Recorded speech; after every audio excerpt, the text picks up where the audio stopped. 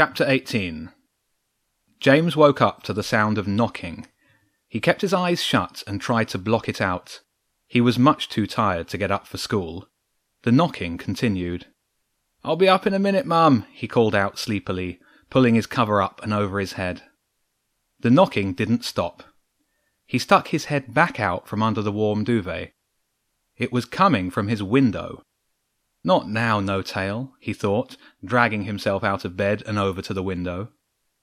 His eyes were half closed when he pulled up the blind and yanked up the bottom window to let the squirrel in.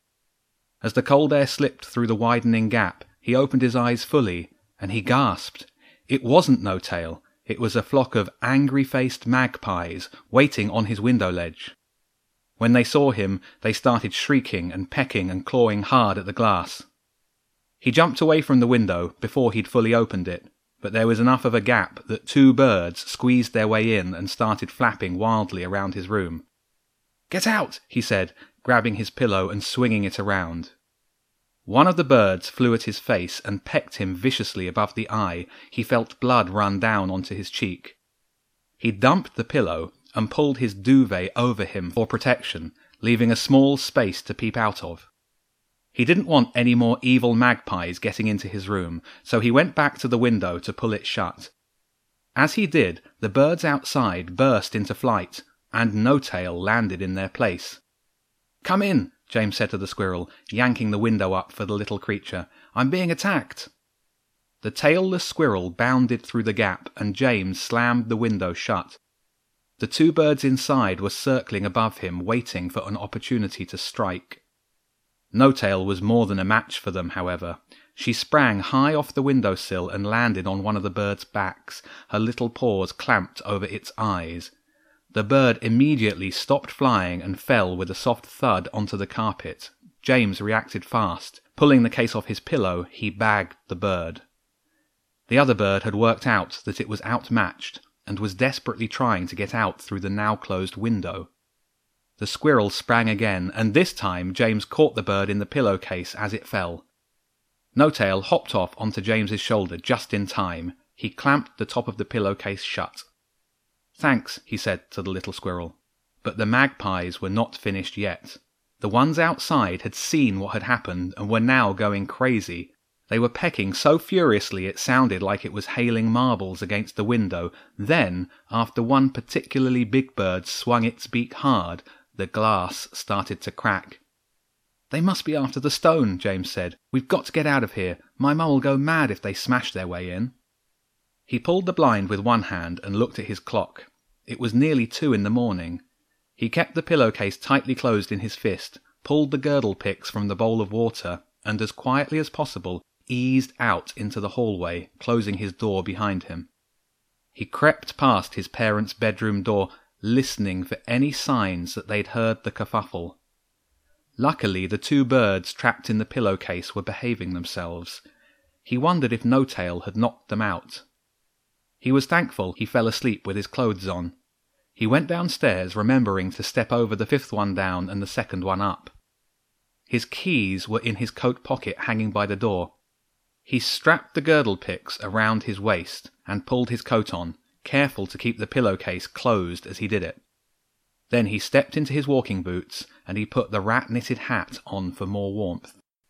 He had to get the birds away from the house, but where could he go? And what if Chimera was outside waiting for him? He had an idea.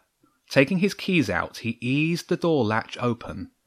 No Tail was on his shoulder, looking alert and ready for action. Still trying to be as quiet as possible, he swung the door open, slipped out and closed it. Then he held the bundled top of the pillowcase in his mouth and unlocked his bike. Jumping on, he started pedalling hard up the hill, dropping the pillowcase into his neighbour's hedge. After only a few pedal strokes, the magpies were on him. They swooped and dived as he rode, making him swerve and dodge and nearly crash on the dark pavement. He saw a gap in the parked cars and bumped down the curb onto the road. There was no traffic and he had more room to manoeuvre, but there was also more sky above him for the birds to attack from. No Tail was busy with her little bow, doing what she did best. Any bird that got too close took an arrow to its chest and fell dead to the ground. but they kept on attacking, more than the grey assassin could handle. The moon was out, almost full, and at the end of his road James saw a huge flock of magpies silhouetted against the sky, coming over from the direction of Preston Park to join the attack. There were just too many. He turned left onto Ditchling Road and pedalled as fast as he was able. And then he felt a cold wind push him from behind. He knew what was coming and kept pedalling hard. The wind grew, and soon it was a gale blowing him up the hill. The magpies stayed with him, but they stopped attacking. The wind made it too hard to hit a moving target. No Tail had moved from his shoulder to his coat pocket to shelter from the wind. They were nearly at the golf course when James heard a high-pitched yelp, the unmistakable sound of a fox. He looked back, and Chimera's clan was racing along the road behind. This time the wind was helping them too. Above the foxes was a dark cloud of magpies. James wished he'd stayed in bed. The turn for the golf course was up ahead. He hopped up the curb and over a small bank. The grass on the other side of the bank was long and dragged at his pedals. It would be faster on foot. He dumped the bike in the long grass and ran, the wind making each stride longer than usual.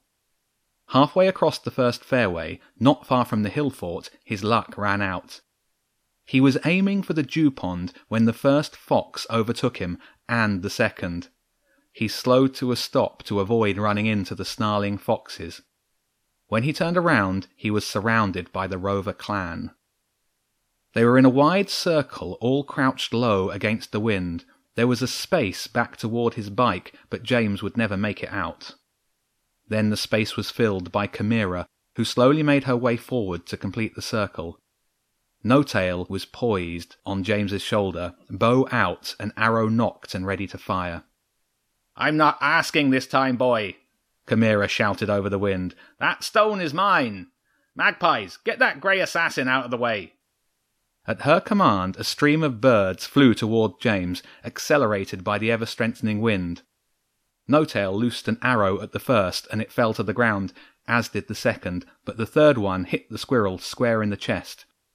No Tail didn't fall. She hung to the bird's neck and swung round onto its back, ready to jump back to James, but another magpie was already on her, and another.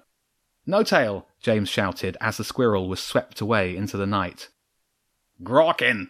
Chimera shouted. "Bring me the stone!" Before James could speak, the fox on Chimera's left shot forward. Teeth bared, it pounced at James's throat. He held out his arms to deflect the attack, braced for the pain of a brutal bite. But the teeth never reached his flesh. First there was a snarl from behind, then a thump from in front of him, and a whimper from the fox called Grorkin. It was the king under the fort.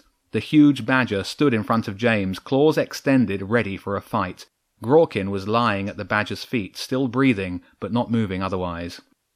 "That all you got, you filthy foxes?" the king roared. "Who's next?" The badger stepped toward a scraggly-looking fox. "You? How about you? Come on!" He took another quick step toward the fox, and it backed away, terrified. "I thought not. I tell you what, I'll give you a 5-second head start before I tear every last one of you to pieces. 5, 4, 3... The king under the fort stopped counting. The foxes had dispersed, sloping away down the hill with their tails between their legs. "Ha!" the king said. But he didn't have time to say anything else, as the magpies were back, dive-bombing the huge old badger. "Gah!" he said. "Abominable birds! Follow me, boy!" The badger bounded off down the nearest fairway. James followed, arms over his head, to deflect the sharp beaks. The wind was howling through the bushes. It wasn't long before they were at the dew pond, which had waves blowing across it. The king had a flock of magpies on his back, pecking and scratching him. He leapt straight into the pond, and the birds launched off him into the dark sky. "Boy," the great badger said, "quit standing around and stop this infernal wind, will you?" James thought for a second, and then undid the girdle picks and threw it into the pond. Almost instantly the wind abated. This was both a relief and a burden, as the magpie attack escalated dramatically, mostly targeted at the badger. "Director!" the king roared from the pond. "Come and get these magpies off me." A cacophony erupted from the nearby trees, thousands of crows crying out into the night. The moon was bright enough to give James an incredible view. Each tree around the pond was covered with birds, and they took off one tree at a time, like squadrons of fighters, to engage the magpies in the black sky. After a few seconds, black and white bodies started splashing into the pond, and after a few more, the battle was over. The magpies, outnumbered and outgunned, flew off into the night.